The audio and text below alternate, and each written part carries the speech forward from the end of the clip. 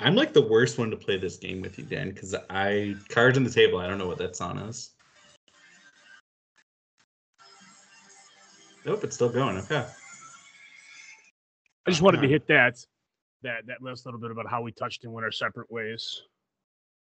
What's the name of that song? It's Separate Ways. That was a cover of a Journey song. Oh, okay. But it was just, I felt it was fitting for some things that we will hashtag foreshadow in the upcoming hour, and so that Nick and I will be talking your ears off. Well, Dan, welcome back. It's a duo again. It's you and me, kind of the OGs at this point. How you doing this week? I'm good, brother. How are you?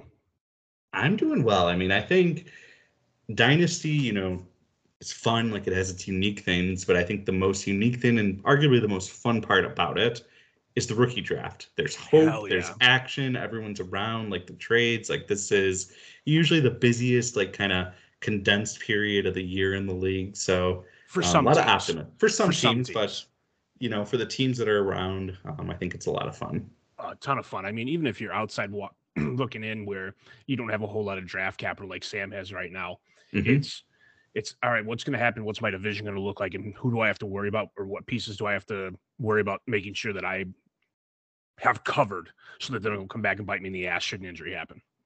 Correct. And we're going to, so our league, again, we have the first 2 rounds and then we have a break and then we pick up back in August. This pod, we're going to go through just the first round. And should we, just get things started?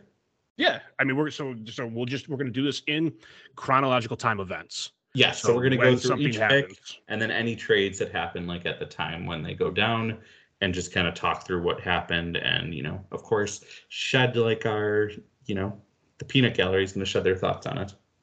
Yep, I'm in. Okay, well, to no surprise, Nick, after the big trade up that we talked about on the last pod, acquired the 1.1 from Steve, and he took Bijan Robinson. The clear no-brainer, number 1 pick in this draft. Dan, what's your thoughts on Bijan and kind of like the fit on Nick's team? Bijan was always going to be 1. It's draft day, always whatever. I just blanked on the name of the kid the kid's name he had in his pocket, but this was always going to be pick. Yeah, and it should have. And it helps Nick get additional depth. I mean, Chubb and Jacobs, he's got on there. Then you move into Kenneth Walker, but outside of that, you kind of fall off. So this is a great depth piece. It's a great immediate start for Nick's team. And we all know Nick is Diamond does on running backs, but when you've got a team like Nick that is putting pieces together that is trying to win this league, not contend anymore, but win. This expectations are high. Sense. Big time. Yeah, no surprise. What are your expectations for Bijan this year? Top 5? I think Bijan's a top 7. I think top 7 is the pie in the sky piece to it. I mean, if you can get Tyler Algier and Cordero Patterson to run behind this offense, you got to feel good about putting an actual running back there and watching him feast. And I think ceiling is top 5, floor is top 10. Yeah, I agree with that. I think I'm going to say he's RB4 on the year. Okay, I'll say he's going to finish at 7. Okay. All right, then let's move on. I mean, so with the second pick, Chris is on the clock, and he ended up taking Bryce Young. What are your thoughts on this? Any surprises? This is where this gets interesting. Bryce Young obviously was the number 1 overall pick. He's going to be an immediate starter in Carolina. Carolina has worked to put additional weapons to give to Bryce Young. Obviously, Miles Sanders comes in the running back. Adam Thielen's there. DJ Chark gets down there. Hayden Hurst, they bring in at tight end. Yep. He's got weapons. So if he can be a fraction of what we expect out of a rookie QB, I think he's got all the talent and the ability to succeed right off the bat. Now, the rumors are what they say Andy Dalton's going to start. Yeah, they're doing that dog and pony show. Like, they're not giving Bryce Young this spot. Just turn this over to him, man. Let him just fucking go. I get the Andy Dalton, but let him Mark Sanchez him from the bench. Let him take him to the side, coach him up, do all this fun stuff, but turn it over to him. Like, just this guy should be working hand in hand, first reps with Thielen, Chark, Laviska Shenault, Terrence Marshall, Hayden Hurst. They should be getting all these things. Yeah. And Mr. Jonathan Mingo too. Yeah, let him build that relationship. Here's my question. Was this the second best player in the draft? I don't think so. No. I'm with you. I mean, that's like I get it. Like Bryce Young, he went first overall in the draft, right? Like he's the Yep. number one quarterback taken. He seems safe, but he doesn't offer that rushing floor. And when you look at like quarterbacks and like kind of their ceiling output, the quarterbacks that really hit, like unless they're a freak like, Patrick Mahomes, like to be like the elite, like they need to use their legs. Like, is there any concern that like Bryce Young could just be like, you know, a Kirk Cousins like in his ceiling, like a real nice like QB, like, between like 9 and 12? Like, don't get me wrong, like that's not a bad player, but like that isn't, if you're picking second overall in a supposedly really good draft, like that's kind of annoying, like outcome projections, right? Yeah, I don't think that's going to be the case. I think Young does possess the ability to extend a little bit. It's not Hmm. he's not nearly as immobile as Tom Brady is. Yep, But look what Tom Brady did being immobile in the pocket and rushing up the middle for 1 yard and a touchdown, every now and then. for Um, sure. But he was also like one of the greatest passers ever. Correct. And if Bryce Young can get the ball from A to B Uh-huh. and throw the ball maybe as well as Aaron Rodgers does, I mean, you don't hate it, but you're right. The rushing floor is the downside to it. Yeah, I agree. So let's like just pivot right away to our next pick, and that put you on the clock. And with that pick, you selected Anthony Richardson. Before we talk about Anthony Richardson, let's talk about you in this pick because I, without any like insider information, like it's no surprise you want to contend. You think that you can make the playoffs this year, and Nick and I kind of debated this point heavily last week. Like we thought the quarterback would be the smart, fiscally responsible play. But I kind of thought like maybe a trade was going to happen. Like I thought you were going to maybe try to like get a player or players that could help you contend, really beef you up like in the immediate short term. What was your logic going into this pick? Yeah, so I went in to get, so number one, watching Young go off the board, kind of, I wouldn't say changed the mentality, but it brought keeping the pick back into reality. Okay. And with the question mark that was Jordan Love, with nobody understanding what Mac Jones were going to be getting, this is a guy that has, as Zane said, it's Josh Allen 2.0 potentially. If he can figure out how to throw a football, Yeah. which obviously is his job. Yeah, it's quite an important thing for him to figure out. It is, yes. And in that regard, though, but if he can go through and he's an athletic freak and he brings that rushing side into the play. Now, which means if he goes 10 for 12 for 84 yards and 2 picks, but runs for 100 yards on the ground with a score, he can make up for a lot of shitty days pretty easily. Yeah, and that for me, I had trade talks that were out there. I appreciate the guys that were bearing with me on Monday.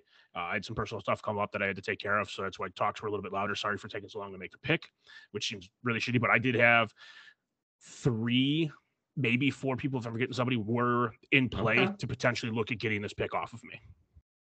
And when it came down to it, obviously, as we'll get to in a couple minutes, I had a couple other things come up along the way that made me taking this pick that much better.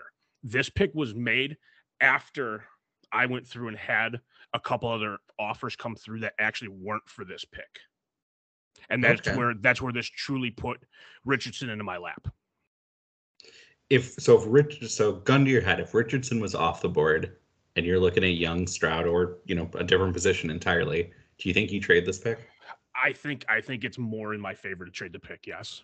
Okay. I like, at least how I view it. The fact that Richardson was there and I got the physical run side to it, I think really helped push me to keep the pick and then do what I did in a couple seconds. Okay. What are your expectations for Richardson this year as a rookie? I'd like to see him throw more touchdowns than interceptions. Okay. Is the first thing I'll say with it. I think that'll, even if it's 10-9, getting more through the air. If he can average 18 to 20 points a game, I've won. Yeah. That's a win for me. Whether it's through the air, on the ground, doesn't matter. 18 to 20 points out of the quarterback every week, and I'm fine. Agreed. And you like that the Colts are just kind of, they're not lying to anyone. They're committing to him for day one. Like he's the starter. Like he's the guy. They took him for a reason. I do respect that, and I think that's the right approach for teams to have with quarterbacks, to be honest. Yeah, I love it. Okay, we're moving on to 1.4, and Chris, back on the clock, took CJ Stroud, quarterback from Ohio State. How do you feel about this one? I feel good. Like it's again, we're watching. Chris is going to hit somewhere now. Obviously, where we had the run of 3 QBs happen here Mm-hmm. with it. This is Chris's second quarterback coming off the draft. Yep. He's banking on these guys being the way to go. Now, there's a couple things that make me concerned with Stroud. Number one, he plays for Houston. Yep, that's entirely fair. Okay, which when you look at some of their weapons, they're not name brand options. Dalton Schultz is probably the most name brand option you get. Robert Woods, I still think, is washed up. Yep. Nico Collins is Mechie is he cancer free, by the way? I don't know this, and I feel really bad about asking. I believe so. Yeah, I thought he was like at some sort of camp and training. And then running back situations, yeah, you've got Dameon Pierce. We had that conversation all last year. Mm-hmm. It's not flashy to me. Now, with that being said, I think Stroud is a long-term investment with praying that the Texans organizations find ways to get him big talent or acquire big talent in the draft. Yeah, I agree with that. I think Stroud of the three that was going to be the third guy no matter what. Agreed. And everything, I would have been curious if Levis would have went higher, where Levis would have played in with, especially depending on his landing spot, where it would have played with Stroud, maybe. And again, the pull for Levis to be the second QB off the board was insane for better. And that really backfired on everybody. Yeah, for sure. But, yeah, I'm not as high on Stroud as maybe a lot of other people are. The other thing that kills me with him is coming out of Ohio State. And at the moment, we have no proven Ohio State quarterbacks that have been good in the NFL.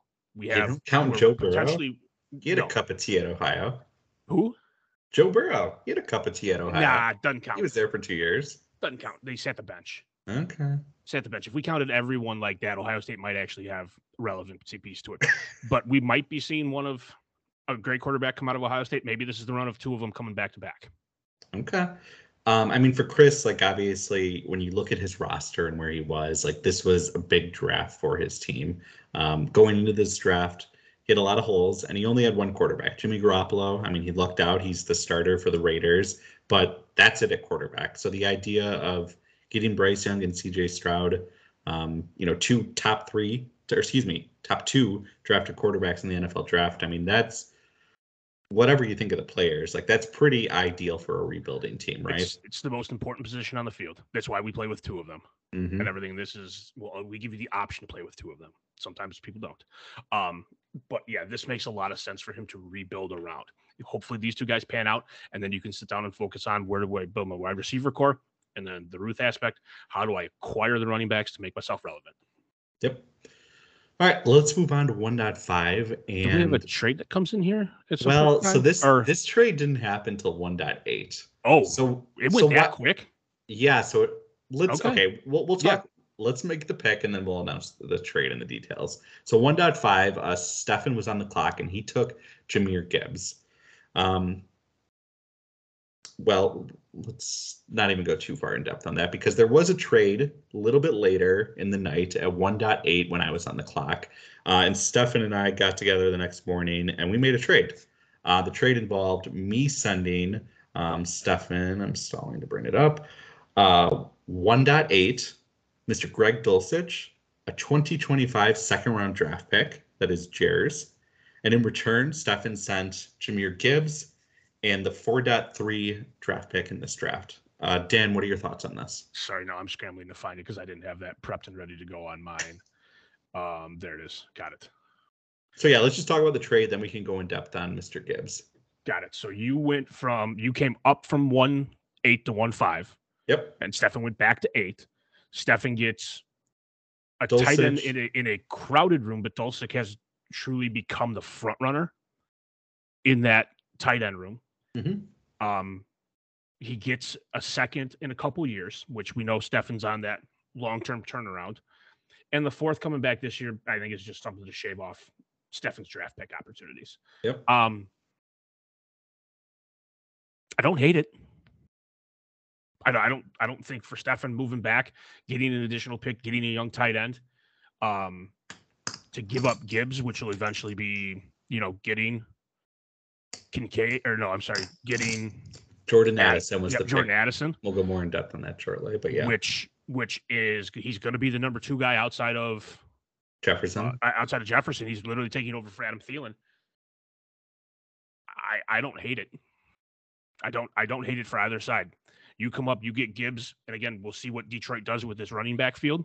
Because there's, you assume he's going to be the feature guy, but Monty's there, so maybe it's a good break Gibbs into the system, and by midway he's taken over. But yeah, I don't have anything negative to say about you coming up for it, or him going back. Yeah, I think for Stefan, I think it makes sense. Like, I was a little surprised at the time that he actually took Gibbs. I think being a rebuilding team, I think this looked like a prime trade back opportunity. Unfortunately, we'll go more in depth on teams in probably a later podcast, but Stefan, as you alluded to, is probably looking at a longer rebuild with where his team's at and where it, needs to be to maybe get on track. So moving Gibbs, I think, makes sense. And, to pick up a young rookie wide receiver, a young tight end, a second round pick. I mean, that seems solid. I mean, I like Gibbs, better than Addison. So I'm willing to roll the dice on a young running back that I know he is in a crowded situation in Detroit, but I just, I find it funny that we were debating for the longest time, like, analysts are like, oh, is Bijan going to go in like the top 20 of the NFL draft? And then, of course, he goes in the top 10. And then freaking Jahmyr Gibbs goes 12th overall. Like, that was like probably the biggest story of like the first round for me. So I mean, that's like a huge stamp of approval for Detroit, like in how they want to use him and value him to take a running back that high. Monty is there, but I think we just live in a NFL now that there isn't going to be many situations where running back is getting like 70% of the touches. Most of the dudes are going to be pushing like best case like 50%. Maybe even 40 to 50%, which I think Gibbs can be at. But because of his PPR upside, he can be a very like deadly weapon in the pass game, even with Montgomery on the field. So I'm not too worried about that. But I mean, what are your thoughts on how that backfield might shake out and just long term for Gibbs? I mean, I think it's interesting just how the entire offense shakes out. I mean, we watched what Dan Campbell did with that offense to the point in time where they almost made the playoffs. Jared Goff was able to control it. It is. I mean, Amon St. Brown, Marvin Jones, Josh Reynolds, the tight end situation becomes questionable still for the Lions, but you don't need a tight end if you can split a running back out. Like, yeah, you have the extra blocker. Montgomery can block in the backfield. So see what they have with Jameson Williams. Yep, Jameson Williams is there. Who knows, man? This is going to be this whole Detroit system is going to be very interesting. And anybody that has pieces of this Detroit system you have to be excited about what potentially could come out of this. Agreed. They're going to be a very fun fantasy team. Train team right now. And I hope Jared Goff doesn't let us down. I just hope. I hope last year wasn't a fluke, because now the spotlight's going to be on him. There's expectations now this year. Yeah, Jameson Williams is out there. Like it'll eventually be out there, but yes, when he's not, he's not FanDuel gambling. Yeah. All right. Well, let's move on to 1.6. And I was on the clock here, and I took Jackson Smith-Njigba, wide receiver from Ohio State. He went to Seattle. What are your thoughts on him, Dan? Best player available. Yeah. Right there, it's a best player available pick. You hate it because it's a tough landing spot. DK and Lockett are there, and Geno Smith is the guy facilitating the ball. And again, don't get me wrong, Geno proved that he could do it. There were a lot of people that were going to say that, hey, they might have signed Geno, but this is where we're going to see a guy like, if Will Levis didn't drop, go here, or wherever Stroud ended up, go here. Geno's their guy. And if Geno can facilitate the ball and feed the names in the mouse, it's a great offense. The question becomes is JSN going to live in a shadow of Lockett or DK? Is this an indication that we could see Lockett, if they're not contending, that we see Lockett being let go and traded to somebody else, and now all of a sudden we have JSN in the spotlight? Yeah, a lot of ifs in that statement. No, for sure. But talent-wise, JSN, this was easily the best pick there. Yeah, no, that was my logic.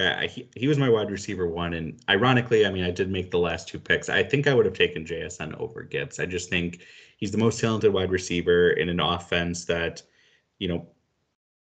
spreads the ball around, but he does utilize both wide receivers that we've seen with Lockett and, DK. And I think two things. One, they took him in the first round. DK was a second round pick. Lockett was a mid round pick.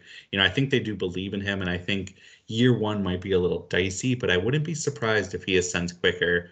They don't really have like a true slot, like working the middle wide receiver. And in fantasy and PPR leagues, that can be pretty valuable. Lockett's more the deep threat, and DK, big body X receiver. So it'll be interesting to see how they implement him. But I agree. I think he was the clear best player available. I think when you look at how this draft shook out, the first 6 players seem pretty cut and dry. Like this was going to be the order. There wasn't going to be much wiggle room, where there wasn't going to be different 6 players in these first 6 picks. The order might be a little different for some leagues, but I think these were the clear top 6 players in the draft. Yeah, not to foreshadow this, but I'll give him his credit.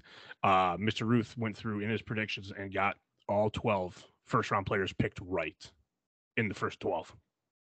So he went perfect 12 for 12, not necessarily the same spot, but he recognized it where it was. Now, whether that's just how clear-cut round 1 talent is before we move on to round 2 and everything like that, but like I agree. The top 6 were given. Yeah, I think this draft was very interesting. We can go more in depth like later as we finish up, but I think there was very clear pockets and very clear tiers that I think popped up. I think obviously Bijan was one, and then probably we had another tier with the next 2 quarterbacks, and then, Stroud, Gibbs, JSN, and I think we have another tier coming up with the next 2 picks, and then, maybe another mini tier after that. But a very chalky first round, dare I say it? That it seems like kind of developed after this rookie draft or after the NFL nothing draft. exciting, but it didn't need to be. It was the question was going to be who was going to be making the pick in that spot. Yep. So before we jump into the next 2 picks, we had 2 trades go down, and both of them were involving you, Dan, 2 that you kind of alluded to. So let's go to the first one that involved you and Stefan getting together for a deal. In this trade, you received Tyler Higbee, Allen Lazard, and Mr. Joe Mixon. And in return, Stefan receives Noah Fant and Jameson Williams. Dan, would you like to shed thoughts, or do you want me to jump in? Go ahead and you start, and then I'll see if your logic matches what mine might be on the back end of it.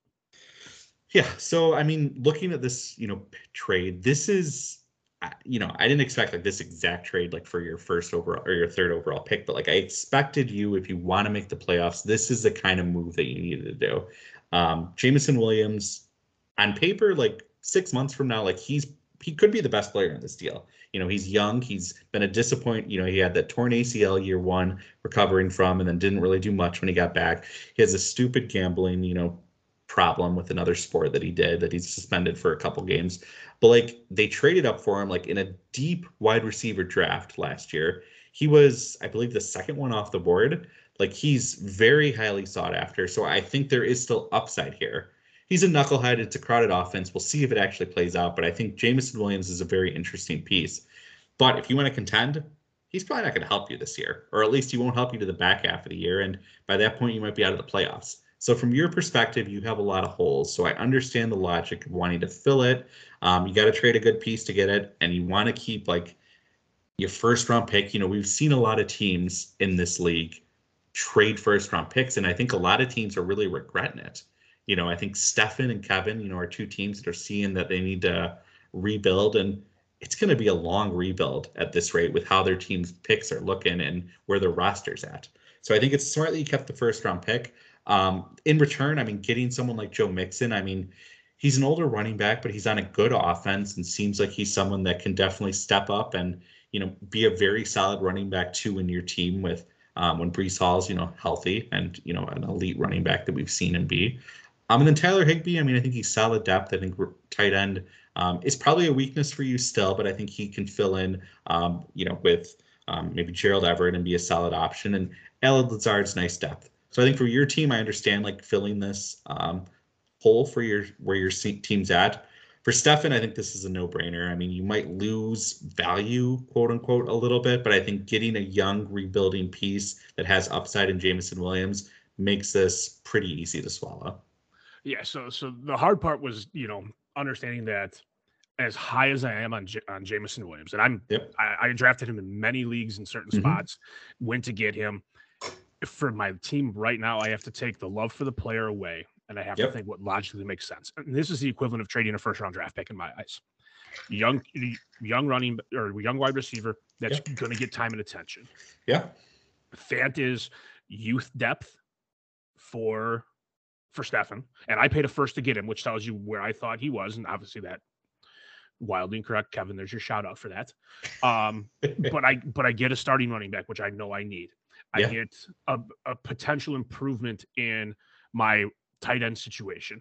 I get a guy that goes to an offense where we have a quarterback that's played with him before that's brand new. I'm not the biggest Lazard fan, but at the end of the day, I need points. And points come from starting players that can get them. And Lazard is a guy that has a relationship with a quarterback that can get me points. And points are how you win matchups. So for me, it sucks moving on from Williams. It does, because I firmly believe he is the best player in this trade. But getting what I need now, especially with bringing Richardson in and having Josh Allen, this just makes a lot of sense for me. Yeah, well, I mean, just for the record, in startup drafts right now, one of the things that I've kind of like looked at, like there's a lot of ways to like look at trade calculators, evaluate things, but I think as I've grown as a dynasty player, I think just looking at where players are going in the startups and trying to evaluate a trade, I think is just the most unbiased way of doing it. So like looking at startup drafts so far for the month of May, which is a very busy time period for startup drafts. You know, everyone's eager to start a new league. Jameson Williams is going in the late 6th round of Superflex tight end premium startups. Joe Mixon is going in the early 8th round. So there's, you know, about a round plus difference from where they're at. So obviously Jameson Williams younger, he's a wide receiver. Joe Mixon, he's the unsexy older running back. I think that makes sense. So I agree with your assessment. Williams is probably the best player in this deal. But there's still risk, right? He's got to show it this year when he gets back on the field. Yep, I agree. All right, let's move on to the other deal. This one involved you, Dan, and you got together with Zane. In this deal, you received DeAndre Hopkins, Miles Sanders, and in return, Zane received Jordan Love and a 2024 second-round draft pick that is Kevin's. Do you want me to jump in first? Yeah, go ahead and go again. 911, I'd like to report a robbery. Jordan Love, like he's a first-round pick quarterback that's been riding the bench for 4 years now. His team hedged on his last year of his rookie contract, only half guaranteeing it. And this quarterback had no confidence to fight it. He was like, yeah, I'll take just half. You don't have to give me full, even though you've never seen me be a full-time starter. Don't have the greatest vibes from Jordan Love right now. Miles Sanders goes to Carolina, paid top tier money in free agency in a time that running backs aren't getting that kind of change. He was the most sought after guy. And then DeAndre Hopkins, he's older. I get it. He's maybe fading in his career, but last year he was absolutely money. And yeah, that was with Kyler Murray, and Kyler Murray might miss a couple games to start the year, but DeAndre Hopkins is used to having shitty quarterbacks in Houston. It's not something that he's not used to. And if they're not going to pass to Hopkins, I guess it's Hollywood Brown. He's going to get the ball. And who knows, he might even still be traded. So, yeah, you give up the second, and it looks like Kevin is taking a, maybe rebuilding approach. But I think probably by no choice of his own, he's probably going to be in the playoffs next year. So it's a mid-round pick maybe. But, I really like this for you. I think this really solidifies your starting lineup. Getting those two flex pieces, maybe running back or wide receiver starter potentially. I love it for you. For Zane, this is a really bold bet on Jordan Love. He's a first round, pick quarterback. I get it. People have been waiting for him, but I don't feel great about this. But maybe I'll be proven wrong. Green Bay can find franchise quarterbacks they're going out of style. So with my luck, Love's going to be that. But on the surface, I think this is a really solid trade for you. Yeah. So Zane's philosophy could be scared money don't make money. Yeah. And for sure. Between Jordan Love and Mac Jones, Jordan Love is the guy obviously I would like to have backing up Richardson, who I drafted 3, and Josh Allen. Mm-hmm. But I have Mac. If I got to start him 2 weeks out of the year, pending that, we'll see tomorrow what the NFL schedule looks like. Theoretically speaking, I shouldn't have all 3 quarterbacks on a bye at the same time. Theoretically speaking. Now, I could be fucked if that's the case, but just so could everybody else. But again, this is This is a depth play. This is Yeah. starting quarterback, or I'm sorry, starting running back, which again I desperately need because I'm not sure what Cam Akers is going to do. He's the best guy on the depth chart, so you think he's going to get the options, and wide receiver depth for what outside of tight end was probably my weakest area.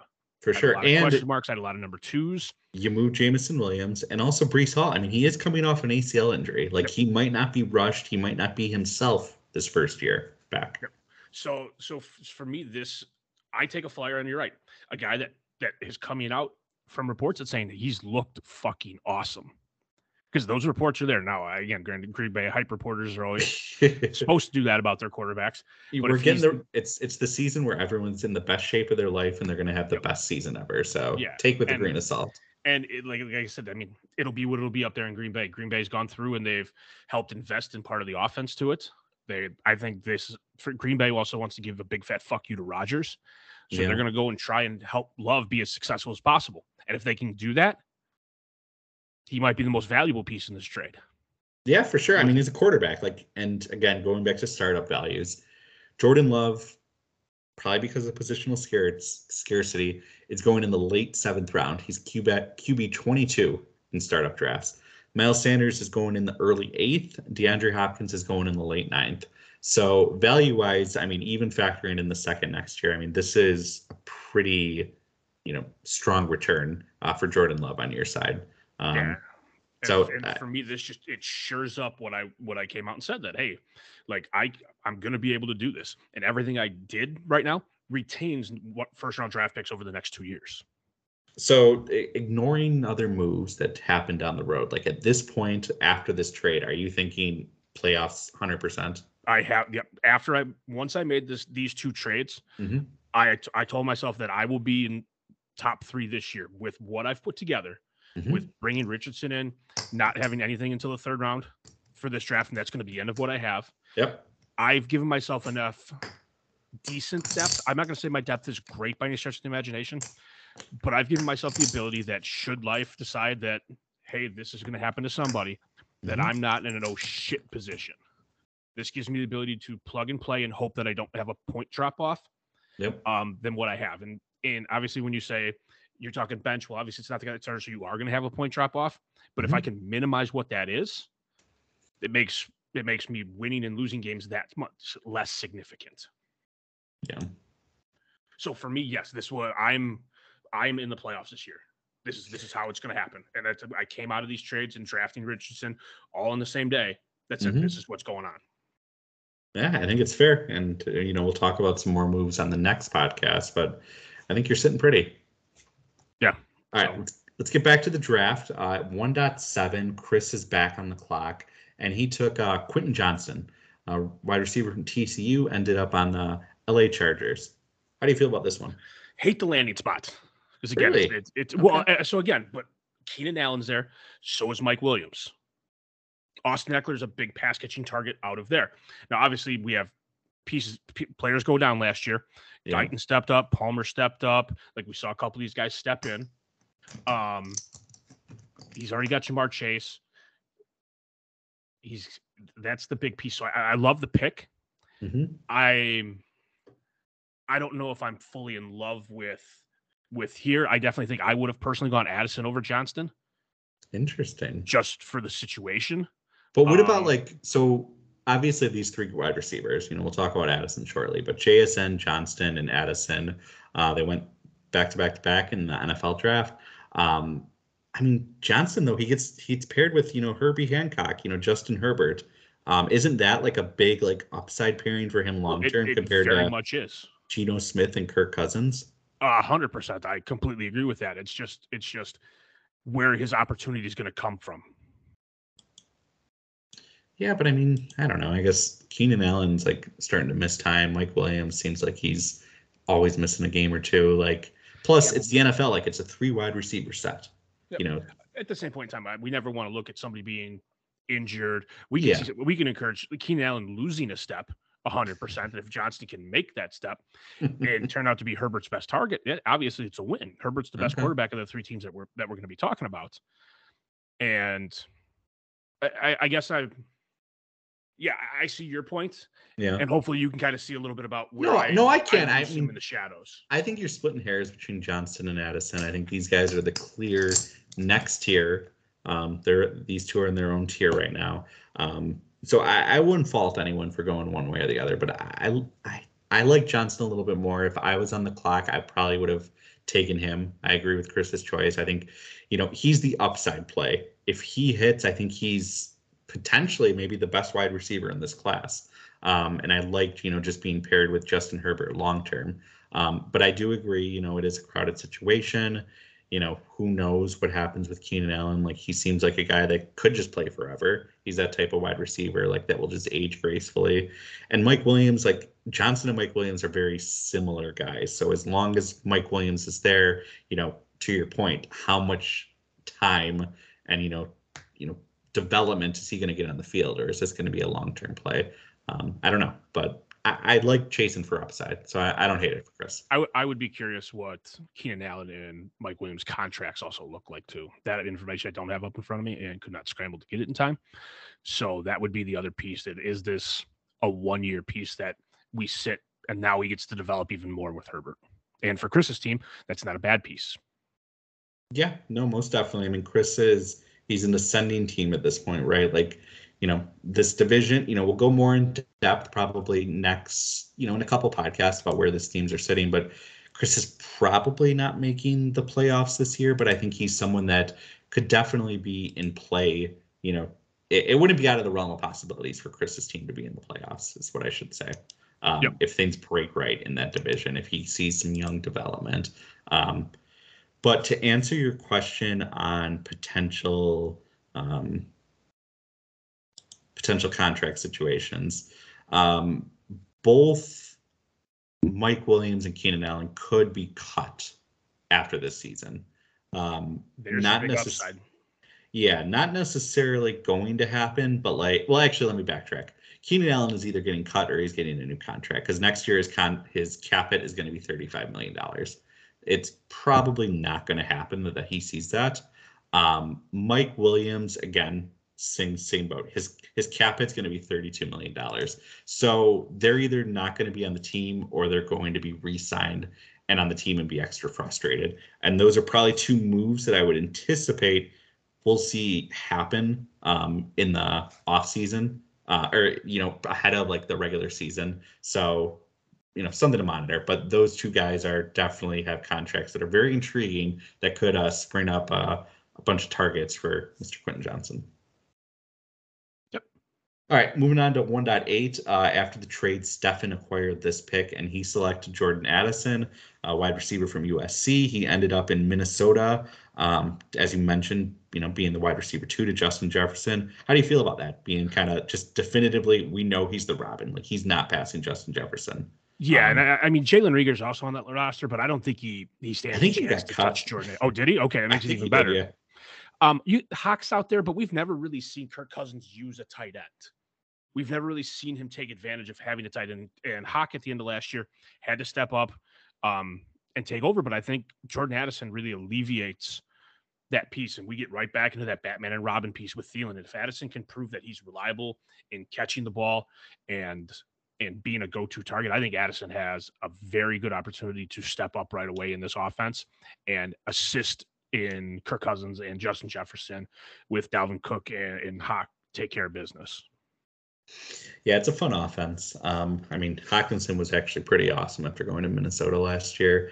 But I think, we saw Thielen be successful. He's no longer there. We saw like KJ Osborne kind of be a thing. I think, Jordan Addison is obviously much more talented of either of those guys. So I think this is a place where I think he can succeed, and I expect him to.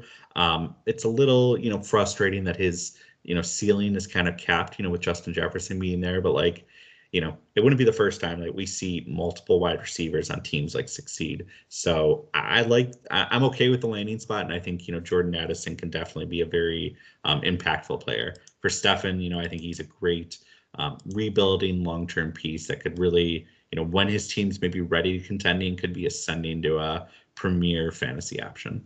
So my question for you is year one, when these guys come out between Addison, Johnson, and JSN, yeah. Who do you think What do you think they finish in from production wise, top to bottom?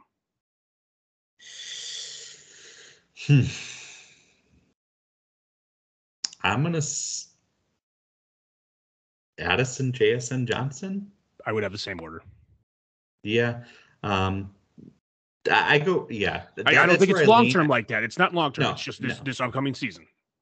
Yeah, that's where I lean. But I do think, you kind of brushed over it. I think you might be underrating Hawkinson's impact. So I think that'll be interesting to see how much Addison he's obviously going to be involved in the offense, but is he clearly going to be the no-brainer number 2, or how much is Hawkinson going to be featured? Because Hawkinson was a pretty aggressive trade by the Vikings, and when they got him, they featured him pretty heavily. So it'll be interesting to see just how that shakes out. Yep, I would agree with it.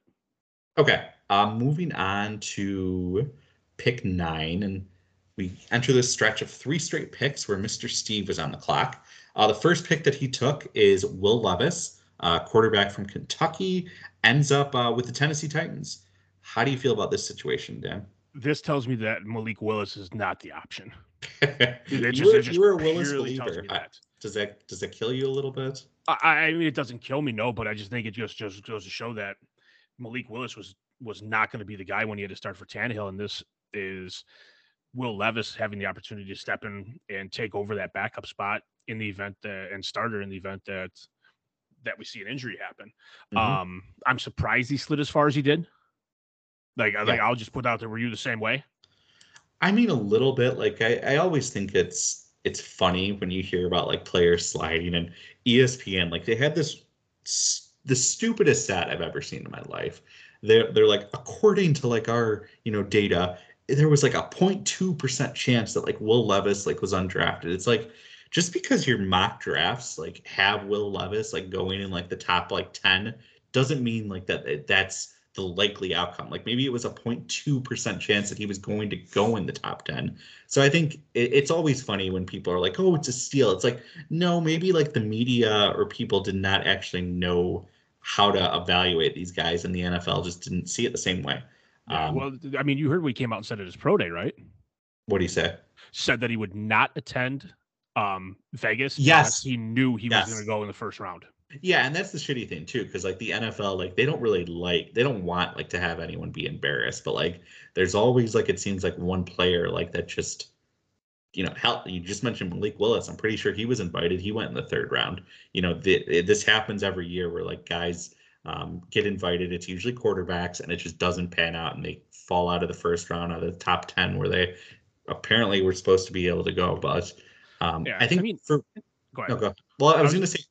I'll just go for it. I think for Will Levis, the interesting thing is he did fall out of the 1st round, but it's interesting. He was the 2nd pick in the 2nd round, and the Tennessee Titans actually traded up for him. So like that at least shows that, yeah, he didn't go in the 1st, but like by all accounts, Tennessee wanted to move into the 1st round. So like they clearly liked him. And the fact that they did trade up into the 2nd, that gives me some optimism for Will Levis and his like kind of future chances in the NFL. Yeah, and I agree. I think this is going to be his team coming up in the next couple of years, if not this year, depending on how he does. But yeah, I think the fact that he made it 2 picks into the 2nd round with a trade up to get him, this is going to be the guy that Tennessee wants to be like, all right, Malik, sorry, we fucked up with you. Will, don't let us down. So what do you what's your expectations for the Titans this year? Just kind of on a mini tangent.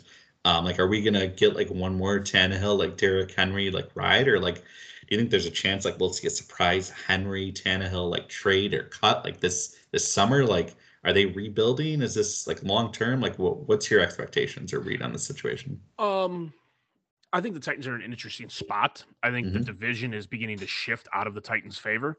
Yeah. I think injury-riddled teams could find a playoff list bound Ryan Tannehill favorable later in the season. I think we could see the same thing with Derrick Henry. There's just not a lot of other exciting pieces on this roster. So this could be 1 year, learn from Ryan. Tannehill potentially is gone. Again, don't know contract situations where we're at. He can definitely be gone next year. Yep. So for me, this is all right. We're going to learn from Ryan. Like if this is a situation where you're going to draft a quarterback and they're going to learn, this is the learn situation. Because and this is great for Steve because it's points off the board this year. You don't have to worry about points being on the roster. You can continue to improve your draft stock. Now, when he starts next year, and some of these guys that you've drafted in these next couple picks begin to step up and pick up, you're sitting here and you're going, all right, now I'm acquiring stuff, and now I potentially have opportunities to grow and compete. But I think from a Tennessee perspective, I don't think Tennessee makes the playoffs this year. I think Tannehill's either cut before the start of next year or is traded and giving way to Levis. Yeah, so Tannehill's contract for this year, it's very friendly, but it's the last year of his deal. So unless there's a surprise cut, which they could do and save a considerable amount of cap, this is probably his last year with the Titans. Yep. So yeah, it's like you said, probably a 1 year like kind of trial run, or maybe they give it a shot, and if they're out of it by midseason, maybe we see Levis get his opportunity. I would think that would probably be the best situation for Tennessee is, hey, we're not as competitive as we need to be. We're going to improve our draft stock. Let's get to the back end here and see if Levis can show us what we need to and that we're good. Yeah, agreed. Steve's back on the clock at 1.10, and he took Dalton Kincaid, tight end from Utah, ended up with the Buffalo Bills. What are your thoughts on this pick? I think it's an interesting pick. Mm-hmm. Obviously, tight end is a position that you don't typically see really high players on, but this is also going to be with the chemistry that they develop with Dawson Knox. I'm going to be curious how much utilization we're going to get out of Kincaid, and that's going to be him coming into the offense, learning it, building the relationship. Both guys are 6'4". Knox is a little bit bigger. Knox was tight end 9 last year. So we both know that Josh Allen can support the offense. Yes. Without issues.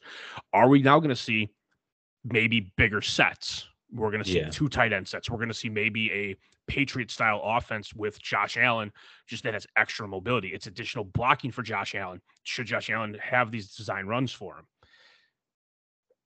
Yeah, I think it's going to be interesting, man. I think this could easily be the next 2 tight end set offense to spread these guys out, especially with Diggs and Gabe Davis. Yeah, that's where my initial thoughts lead. So Kincaid going here makes sense.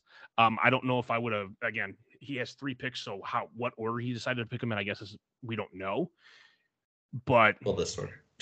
Well, no, I get that, but I don't know if he was just like, okay, I'm gonna go 1, 2. It's just being fun, and okay. Just to fuck with us on the podcast pieces, because it's like, Kincaid maybe went a little early, but again, it's depending on how we view that. But as far as I think he can come in and he can make an impact. I don't think it's going to be right away, though. Yeah, I mean, I feel like the NFL is kind of morphing with how they view tight ends, and I think it's become more understandable to use like just a pure pass catching tight end, which I think Kincaid is. He's in that Mark Andrews mold. And so I think like the idea of having 2 of them on the field, like if Knox it's more all around, I don't think like we can have, or I don't think would be far fetched for like Kincaid to be on the field and be more of a, just split out like wide, because at the end of the day, like this, you mentioned Gibbs, you mentioned Knox, some other guys, but like none of those guys have really cemented themselves as like a legitimate second pass catcher that the defense needs to plan for behind Stephon Diggs. So I think like there's an opportunity here. I don't know if he can reach it for like Kincaid to really step up and like just take that like number 2 like pass catcher. And if he does in this offense, like with how much they pass like that at a tight end position, like that's huge. Like that could be a gigantic, form of production like at the position that is pretty weak usually outside of like the top like 3 to 5 guys in any given season. So we'll see. I mean, rookie tight ends are always not necessarily amazing producers, but like we should expect to, I think, see some production for him. So I like the fit. I think there's definitely upside here, and I think in a tight end premium league, like maybe you could say this is a reach, but I don't know. I would have taken Kincaid over Levis, so I certainly don't hate him over here at pick 10 for Steve. Yeah, the one thing I look at too is opposing defenses who typically covers the tight end, like in coverage. Linebacker, I guess. How many linebackers do you know that are 6'4"? Not many. No, and that's going to be the interesting pieces. You probably have one good pass coverage linebacker on the outside. Yeah, but I guess like there's a lot more nickel nowadays too. So either way, it's like a small corner, right? But yeah, to your point, I agree. Small corner with a guy that's 6'4", 240. Oh yeah, he's a mismatch. Yeah, he is, and it's which mismatch you take, Knox or Kincaid, and where you get beat. And if Kincaid can come down with everything there, well, you're fucked all around no matter who you covered. Yeah. No, I honestly really do like this landing spot. In another league, I was able to lock him up in a tight end premium league, so I'm pretty excited, and I do think, for my money, this was the right pick for Steve. I'm not the big Levis fan. I understand though it's a super flex league, so quarterbacks are, just by default going to get pushed up, but I'm a big fan of this pick. Yep. All right, and Steve with his last his last pick in the first round, he takes a running back, Mr. Devin Achane, running back from Texas A&M, ended up with Miami. How do you feel about this one? Great landing spot. Love his opportunity to come out here and take over. He drew the nuts. Like, I don't know if there's like a better landing spot to player in the draft than this one with in Miami, just with this explosive like running offense, the Shanahan-esque run game that they've kind of implemented. It should be really fun. Yeah, like you think of this style offense, and it's like, oh my God, you've got to have an amazing running back. Who's your running back? Raheem Mostert, Jeff Wilson, both guys which came out of San Francisco. Yeah, and Mike McDaniel, I mean, he's implemented a very, just like Shanahan, an elite running game, like anyone can produce here. But now you're going to add like just a guy like Devin Achane is a really interesting guy because he's undersized, right? But like in the SEC, like he was treated like a bell cow, and he was a very good runner, and he has like world-class speed. Like, I think this is someone that even if he doesn't get like he might not need more than 12 touches a game, 10 touches a game to be like super hyper efficient and an awesome, fantasy option. So I think this is really intriguing. Yeah, really love where Steve got this at 11. Like I saw him going earlier, but again, this is one. Really? Yeah, I think Levis could have fell a couple more spots. I would have seen. I wouldn't have been surprised if he would have gone maybe at 8. Like if you'd have still been on the clock at 8 and not traded, I would have been curious if you wouldn't have maybe taken a shot here. No, I wouldn't have. I get it. It's a running back, right? But I think, I don't know. Because my thing was if I would have gone back to 8, and I know you and I had talked. Yeah. There's a foreshadow going back. If he was on the board, that was probably who I was eyeing up at 8. Interesting. I mean, I get it. Like, there's definitely upside, and like if he hits and pays off, like it's a home run hit. Like, he has huge upside potential. For me, I think there's just I want upside and I want like home run, but I also want players that I think like have justified like resumes to like getting to that point. So like the idea of a running back that was drafted in the 3rd round, over a highly drafted tight end, wide receiver, even a quarterback, like that's a little much for me, but I certainly can't argue with the upside and the fit because it's perfect. It's a match made in heaven. Yeah, I love the landing spot for this, and if he can produce, I think he takes over. Agreed. All right, last pick in the first round. Mr. Chris was on the clock again with his 4th pick of this first round, and he ended things with Mr. Zay Flowers, wide receiver from Boston College, ended up with the Baltimore Ravens. How do you feel about this one? Hate the landing spot. Yeah. Just hate it. Like, really? I mean, again, I look at it as so they like to run first. So Dobbins is going to be that guy there. Bateman. Do they still? OBJ. I don't understand why they wouldn't. But they don't have like the same. Or I'll let you finish your thought. Sorry. Oh, no, you're good. I enjoy being challenged. I mean, I think like so. Yes, I agree. Like they'd like to run, but at the end of the day, they've kind of revamped their offense, right? Like Greg Roman is not there. They brought in Todd Monken. Monken is one of the pass happiest offensive coordinators in football. We saw it like in Tampa. Like if you remember, like the the Jameis Winston like years where he was just chucking it down the field to Mike Evans and Chris Godwin. Yes, 30 for 30 that year. He went for like 5,000 yards. That was the Monken-led offense. We saw him recently in Georgia, like with Stetson Bennett, like lighting the world on fire. Like he's a coordinator that just believes in passing the ball. And now, like this Baltimore Ravens, they signed, they finally got together. They signed Lamar Jackson, this big deal, and now they're gonna still like try to run him. Like I think it's kind of natural to maybe want to pull things back. Of course, you want, you don't want to take away what makes Lamar great, but I think that's why we saw them add so many wide receivers. I think because they want to maybe switch gears and prioritizing passing it. At least that's my read on the situation. Which I wouldn't disagree with that, but again, I still think you have to set up the pass. You have to be able to run the ball. Yep. And Dobbins being able to do that along with Edwards and Hill, who've been there for years. But again, it's where's the relationship with Bateman, OBJ, and Devin Duvernay come in? And the question becomes is, does Flowers have more talent than Duvernay does? Does Flowers have more upside than Rashad Bateman? Probably. Can you develop that connection quick enough with Lamar to be effective? Lamar obviously is OBJ. Is OBJ's name going to demand that Lamar looks at him first? His dad might, but we'll see. I mean, I think the interesting thing about Zay Flowers that I think brings a little bit of different thing at this point. I mean, OBJ is more of a deep threat at this point in his career. Bateman kind of a little bit of deep threat as well, but a little bit more of an axe big play guy. Zay is kind of like more of a yak guy, and it'll be interesting to see if like they maybe get him some easy targets and get him like the ball in space and let him do his thing. That could be interesting. Like I think that's a spot that's missing in this offense since they moved on from Hollywood Brown. And Hollywood Brown, like, even with Mark Andrews, like he still produced. So I think there's still a path to relevance from Zay, or at least that's what I see. Zay Flowers needs to be Wes Welker. Yeah. I mean, 5'9", sit him in the slot, have him run 8-9 yard routes, catch the ball, pepper him 10 times a game. 10 catches for 90 yards is the greatest thing on the face of the planet. Yeah, PPR 19 points. Oh yeah. I get a wide receiver that can give me anywhere between 15 to 20 points a week without finding the end zone. Score me up for that one. But I think that's how he has to be utilized. He has to be a slot guy.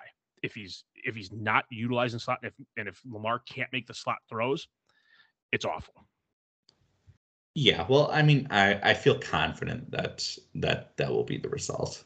So I'm really excited to see this Baltimore offense. I think I really like Todd Monken and his philosophy, and I think Lamar Jackson and this the team around him I think is going to be very exciting. So I'm a bit optimistic and definitely bullish on this team long term. Okay, well that was round one, ladies and gentlemen. Yeah. So I mean, what were your thoughts? I mean, it doesn't seem like there were many surprises. I mean, it was vanilla. Yeah, but it was vanilla in a very good way. Mm-hmm. Like these were the 12 players that had to go. I firmly believe that. Yeah, I think there's only one player for me. Yeah, there's only one player for me that I thought went early in the second round, but nothing like egregious. Like I don't think we saw someone go, several picks earlier or later than they should have. It was all mostly chalkish. Yeah, I would agree. I think the order in which they could have been taken, which we saw could have been flopped around for a couple pieces, but I think very cut and dry. Bijan goes, 3 quarterbacks go, JSN and Gibbs go interchangeable in those next couple pieces. We see Johnson, Addison. Again, I think I had a chain higher up than that. Yep. But seeing Kincaid go, Levis and Flowers finishing out, yeah, I think those are the 12 that everybody expected. You could interchange maybe one of them, but yeah, I think it was boring, but it was interesting to see who ended up. I mean, Gibbs gets picked and then gets traded afterwards. It's like the NBA going on in here. Yep. He was wearing the Stephen hat, and then like someone had to correct him, like, "Oh shit, no, you got to be wearing the Nick Weir hat. Like, what are you doing?" This is the Phillip Rivers, Ryan Leaf trade all over again. No, it wasn't Rivers and Leaf. It was Manning and Leaf, right? Manning and Rivers. Manning and Rivers. Okay. Yeah. I was like, I figured my life out, but yeah, no, very chalked. I don't think in the first round, I don't think anybody was a loser by any stretch of the imagination. Like usually we have somebody that makes an interesting pick or something that somebody questions. No, I think this was very cut and dry, all around, just well done for everybody that picked. Yeah, I agree. I think I couldn't have said it better. The second round, I think Second round was very interesting. I'm excited to hopefully jump into that sometime next week and get our thoughts, because I think while everyone was probably right in that round. I think the ordering was very, very interesting with how that one shook out. And we saw a lot of trades happen, including a big one that we'll leave you with our thoughts for another week as we, look to jump back in it and review that big doozy of a one that went down between the Ruth household. Yeah, I don't think there's any collusion in there. I'll just put that out there. I do not feel there was collusion. People that say that and say the word collusion seems like they're implying something. Oh, I love trying to fuck with people in collusion. It's like, it's number one, collusion is just fun to say. Collusion. It's like communism. Forever and clean. Yeah. Oh, great show. But yeah, I think when we get into round two, we start looking at some of this, the teams that are picking into the positions they look to acquire, who they take in. Do you reach because you're not coming back? Do you let one slide because you have a different need on your team? Yep. Like, yeah, we should have some fun conversations. Ideally next week when, your household is feeling a little bit better. The Ruth household is feeling healthy. For those of you guys that are listening, hopefully you're feeling healthy. But yeah, man, that's tripod. That we'll be back to the tripod, and we won't tell you who's the two legs and who's the dick in the room. But no, I enjoyed being back. Obviously last pod did not go as planned in my life. I was a little toasted, but no worries. We're getting there, but it's nice to get back on the nice to be back. Talk to the squad.